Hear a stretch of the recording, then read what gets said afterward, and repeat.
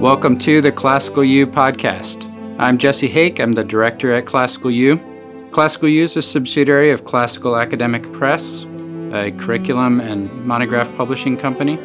At Classical U, we provide training for teachers and parents interested in learning more about classical education, how to deliver this method in your classrooms, in your homes. I mostly spend time talking with presenters and live learning event guests, and we look forward to sharing more with you as you tune in. Thank you.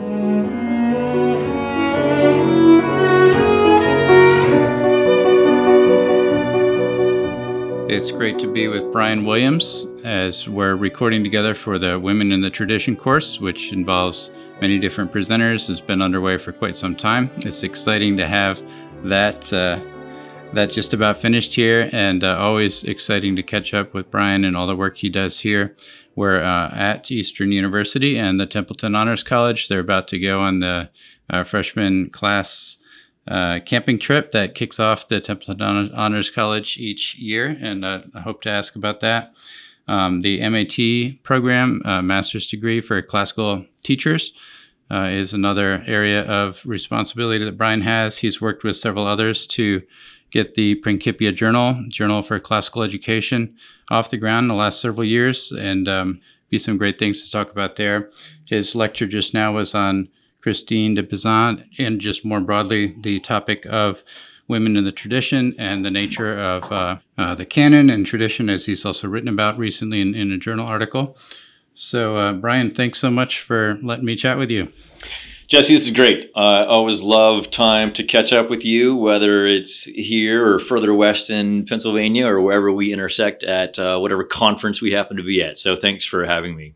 Yeah, thank you. So tell me a little bit about the camping trip that you've got coming up with the Templeton Honors College. How is it that you head off to the Adirondacks as the first thing you do? Yeah, no, it's great. We leave in less than 2 days' time. In the Honors College, we invite all of our freshmen to come a week before classes start.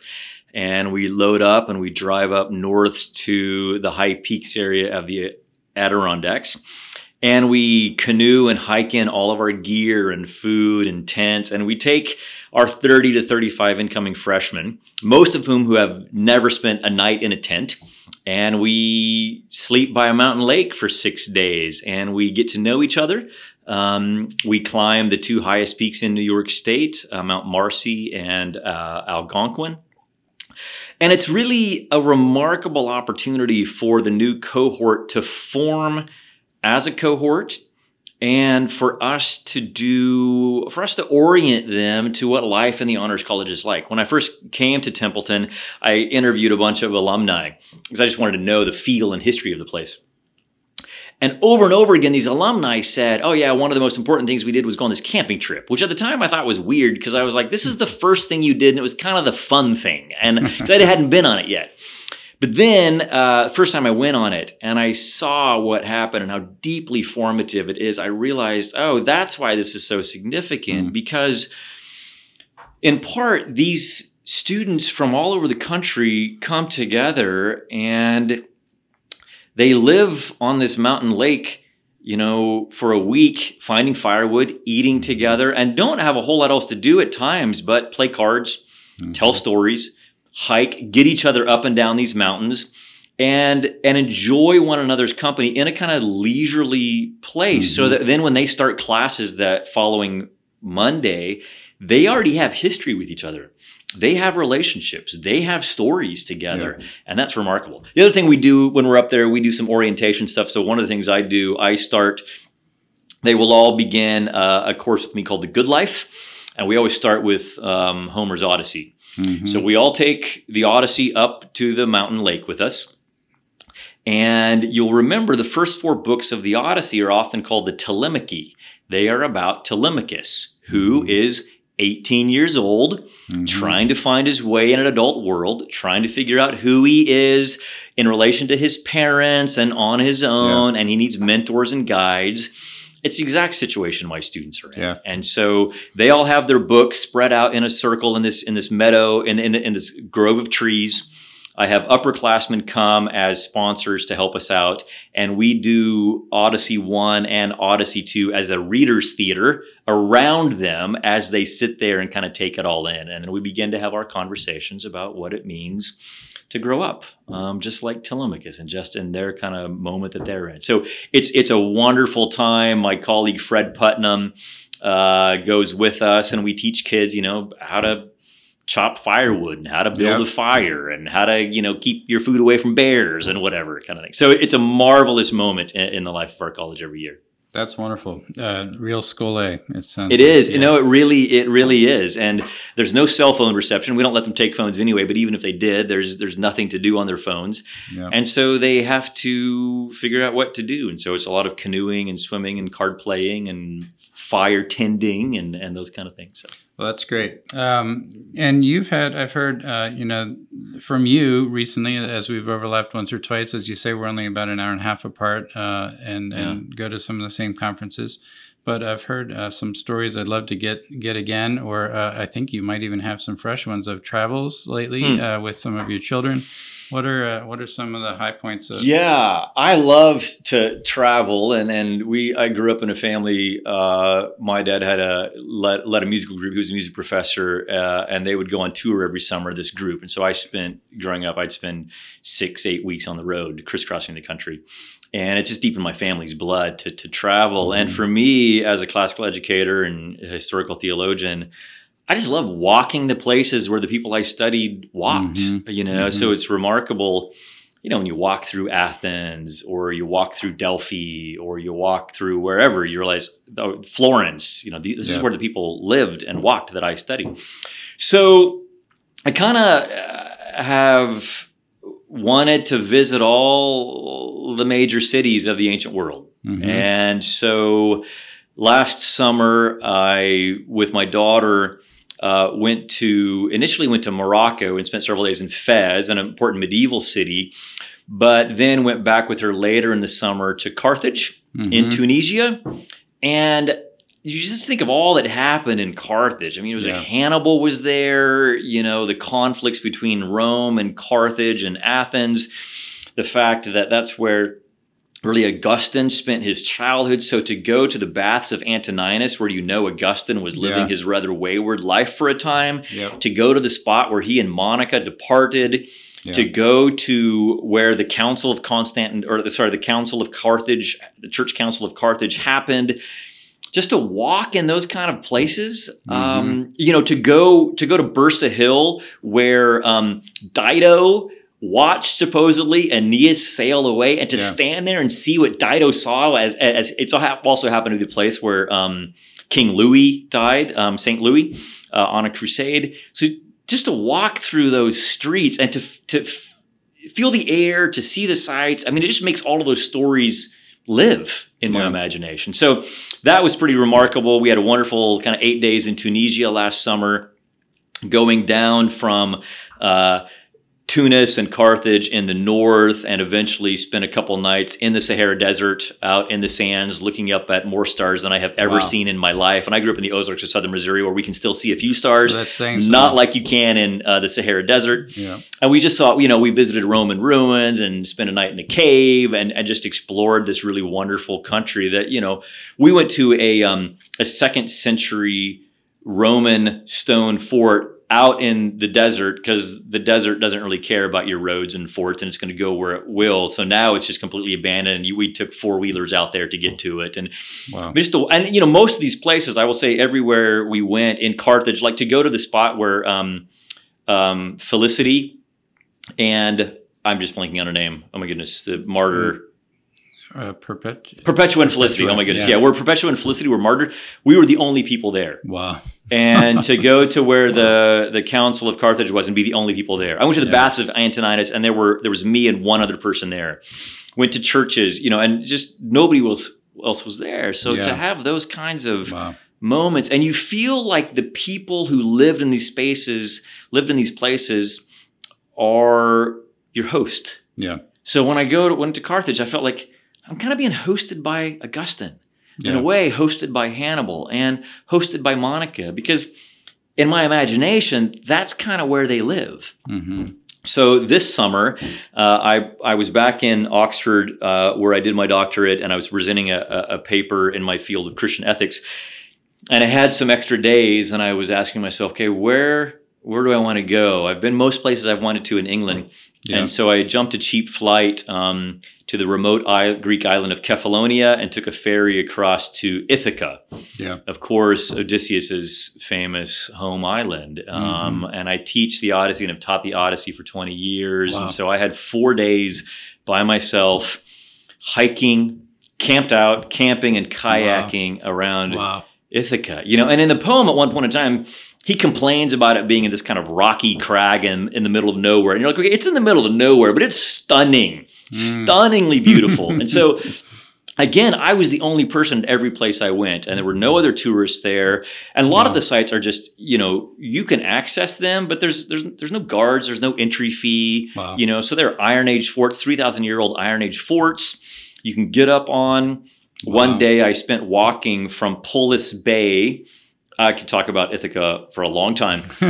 Polis Bay, which is where the city was closest to what we think is Odysseus's palace. Mm-hmm.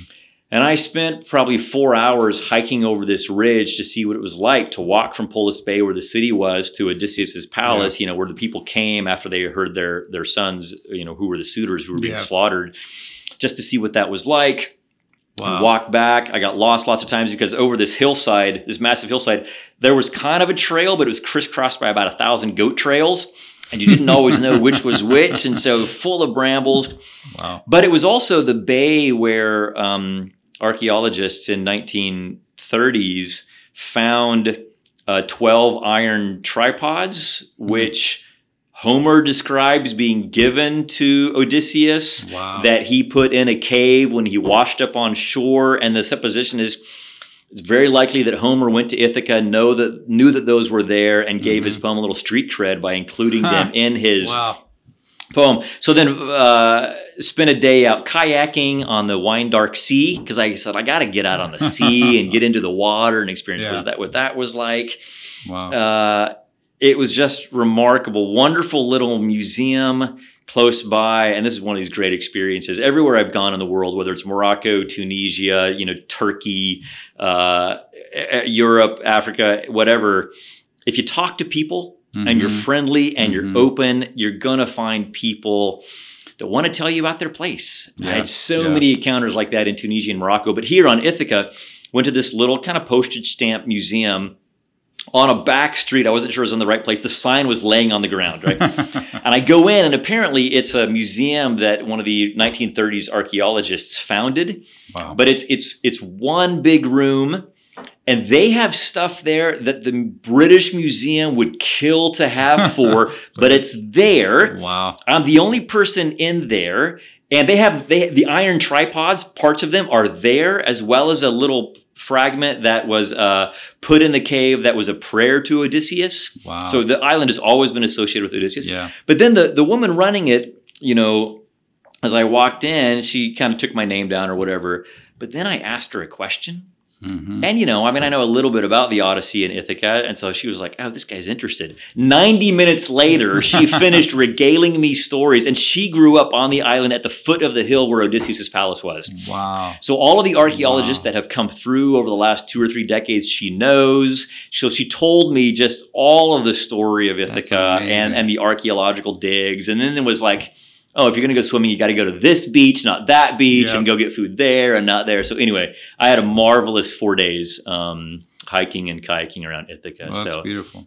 And the North Africa trip, at least, there was an intentional kind of parent-child, part of your own children's formation. How regularly do you get to work that in? And what are some of your hopes with that? Yeah, we lived in the UK for 5 years with my kids, and while there, we were able to crisscross all over England, just visiting. My kids kind of got to the point where they're like, okay, another castle and cathedral, Dad. I think we've seen this one.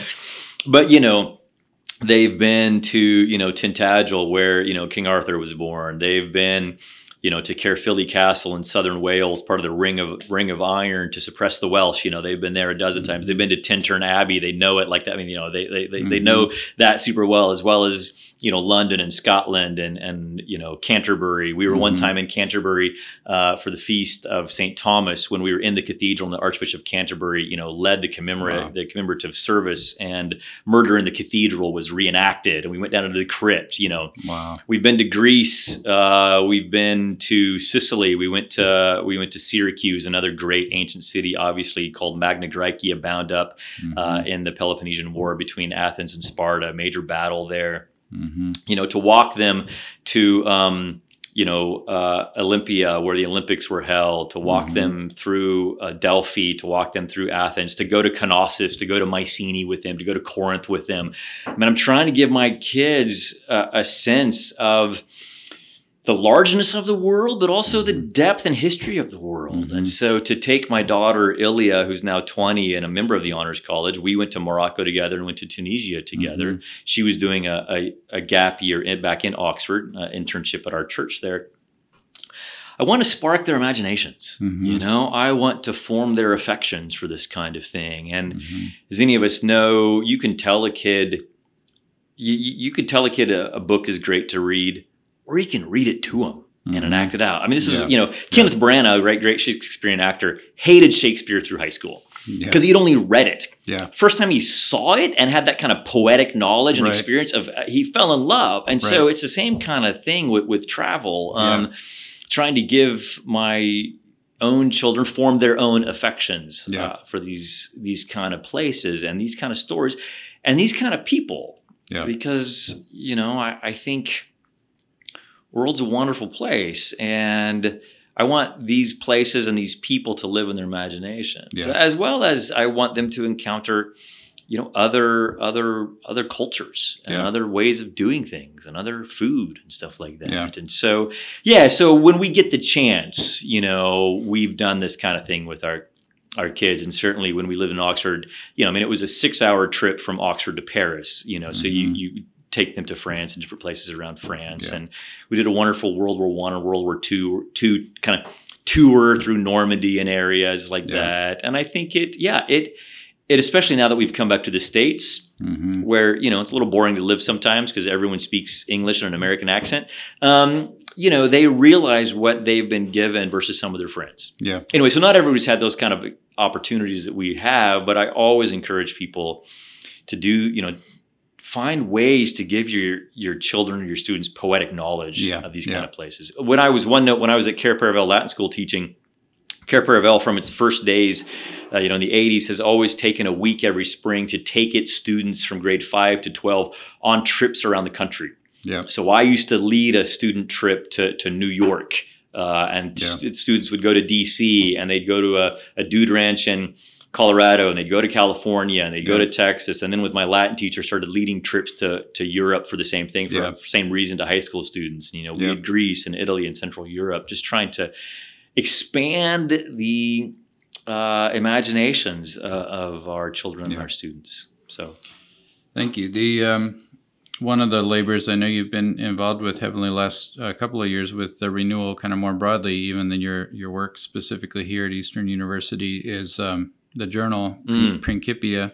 What are some highlights from that story? Who have you worked with? What are some of the things you're most excited about as you get a peer-reviewed journal off the ground? This is really exciting. It's been a joint labor of love for a lot of us, especially Rob Jackson from the Great Hearts Institute and Matthew Post, who was at University of Dallas and now University of Tulsa.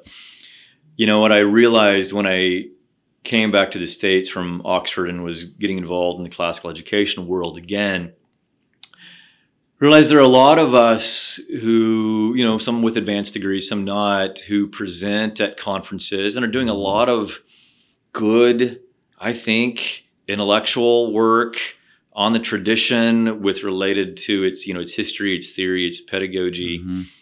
But there was no place for us to publish our work because you couldn't publish it in a standard classics journal, which is really about kind of, literature and language of Greece and Rome.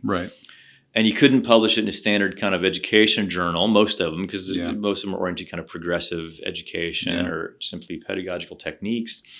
So I kind of had this realization that classical education was its own subgenre or subfield in the academic world, and that to provide a platform for people like me to publish things and other people, and to encourage graduate students to do research in the classical tradition, we needed a venue. Yeah. And that meant a peer-reviewed academic journal. And so I talked about this with David Diener as well from Hillsdale. He and I were in Africa together 4 years ago, and we were talking about some of the work he was involved in. I said, man, we got to have a peer-reviewed academic journal as well to give, I think, some academic credibility to what we're doing. I mean, the peer review process is serious, and the authors who have published with us know that it's a serious process because, these people will submit an article and it'll go through a lot of rounds before it comes out in the journal. And so we had serious conversations. I actually remember a Zoom conversation with Rob and Matt when I was at the CAP studios doing something. And we had Rob and Matt and I met kind of every other week for a while, several months to really get it going. And then COVID hit, kind of slowed things down. But then built this really wonderful editorial team of other people like us, Julia Hayduck and Phil Donnelly from Baylor, David Diener from Hillsdale, as I mentioned, Angel Adams-Parham, who's now at UVA, Rob Jackson, me, Matt, and then we put together an advisory team of people like Eric Ashley Hairston from Wake Forest, folks from Princeton, folks from Baylor, folks from Andrews Werneman, a lot of people who have been involved in classical education, Hamza Yusuf from Zaytuna College, and people who, would generally lend their name in support of this project. And so it's a lot of work. I'm general editor, and we probably would have more issues if I had more time to kind of pump out more issues. But my editorial assistant, Nathan Antiel, who also works at CAP and who came through our Masters of Classical Education here in Templeton, he's just been invaluable as well. And so I think our first two issues, we just brought out the second issue within the last month. I think they're good pieces of work. Yeah. And I'm grateful to Baylor University for hosting our website, for the Philosophy Documentation Center for publishing it. I mean, it's a free open access online journal. We are also printing copies of it to distribute at conferences and to select schools that ask for them. And so I think it's been one other piece that the movement, if you will, has needed to help it mature. Yeah. When I came back from Oxford, I thought, we need grad programs to train some of our teachers. And now, we have our grad program here at Templeton. UD has its great program. Gordon has its program for leaders in the classical school world. I also thought we needed a journal. Now we've got a peer-reviewed academic journal started. And I think, we're moving more of these pieces in place. We've got the CLTs, a great standardized test, more of these pieces in place to just really entrench classical education in such a way that, as I tell Chris Parent all the time, we can stop calling it a movement. It's just classical education. It's a thing. It's a thing that's here, and it's a thing that's going to stay. So let's just stop calling it a movement and just say it is classical education. Right. Something that's been around, well over 2,000 years. You'd think it didn't have to, be graced with movement or renewal or whatever. Yeah. Exactly. We're just the latest moment in a, 2,500-year-old history here, and it's gone through. It's waxed and waned, obviously, but it is what it is, and we're just doing our thing in the moment. So, well, we're winding down on time, but I did want to see if we could fit in one more question. The Women in the Tradition course, which is our reason for working together today, and some other great conversations and materials, books in the most recent iteration. I'm avoiding renewal or movement. The ongoing work of classical education. There you go. Thank you.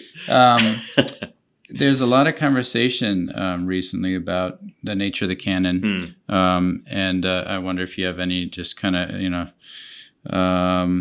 you wrote about it in the in a journal piece, so obviously you could go on some length, but just but briefly, don't. I hear you saying that's a kind way to say, but don't. That's nice of you, Jesse. What are some high points, and as you kind of follow this conversation, key points that you want to drive home? Sure. And I'll just say that along with my interest in starting a grad program and feeling the need for a peer-reviewed journal, when I came back from the UK, I also thought we need to give serious thought to our inclusion of women in our curricula from the tradition, and at least African American voices from the tradition. And so those have been two concerns of mine for the last really 6-7 years, and I've been grateful to have worked with folks like Anika Prather and Angel Adams-Parham. We led during COVID for the SCL conference a race channel on some of these kinds of things, and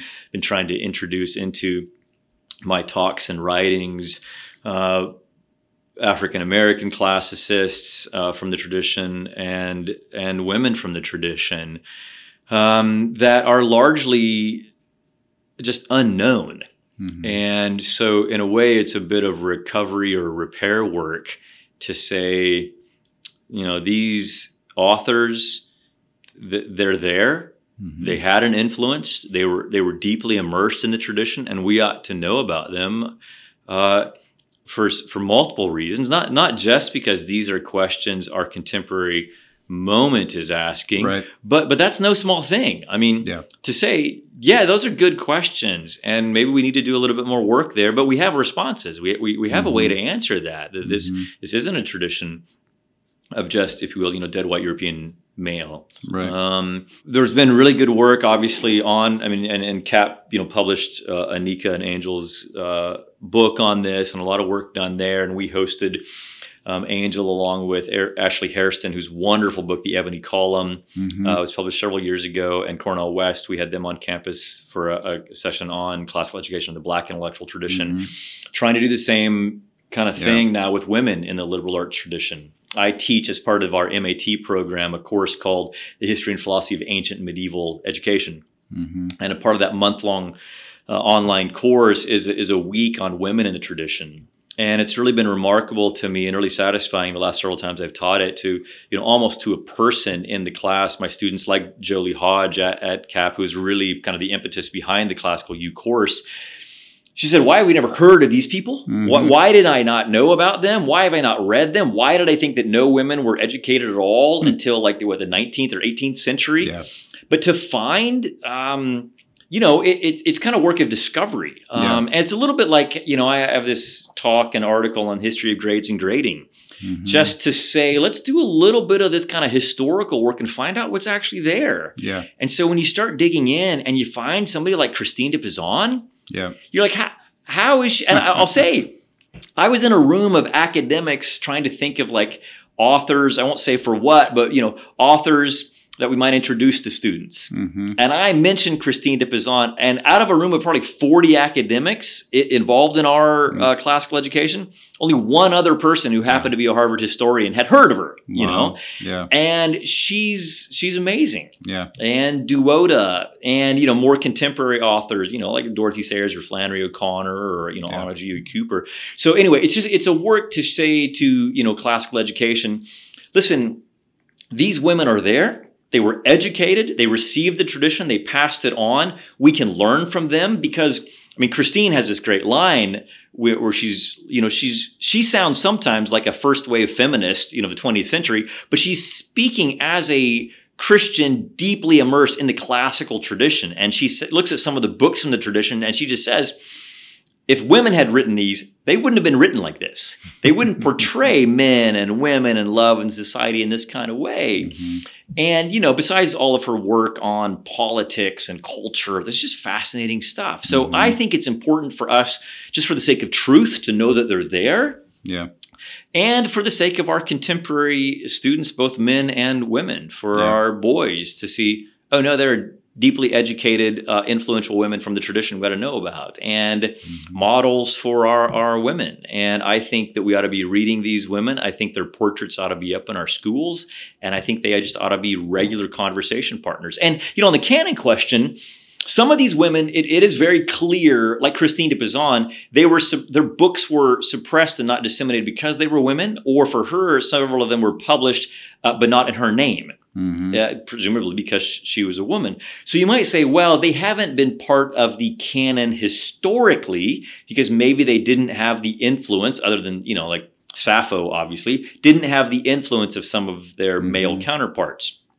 To which I say, yeah, but the canon has always been porous. Nobody read Dante before Dante wrote. Nobody read Shakespeare before Shakespeare wrote. Nobody read, Epic of Gilgamesh until the 19th century because we didn't know it existed. Yeah. But as soon as we discovered these things, we put them into the canon and put them in dialogue with everybody else. So there's no reason that now we can't take these women and reintroduce them to our curricula and put them in dialogue in the canon for future generations.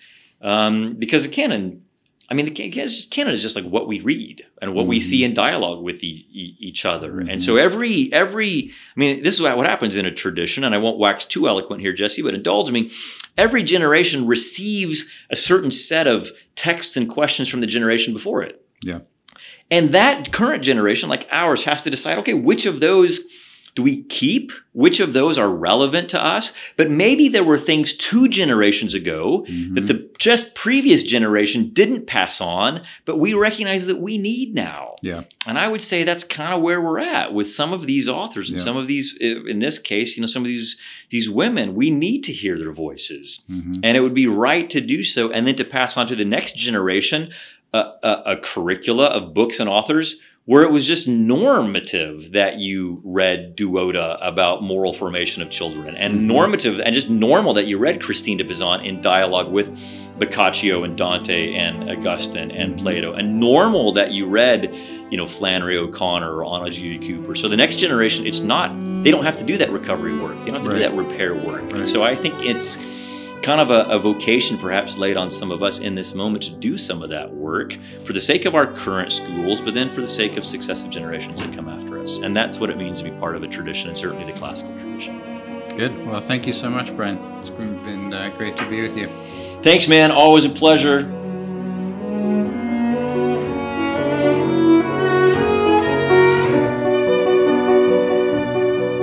Thank you so much for listening to the Classical U podcast. Please do check out our website, classicalu.com, and our teacher magazine, Altum. We hope you've enjoyed these conversations with presenters and live learning event hosts with Classical U.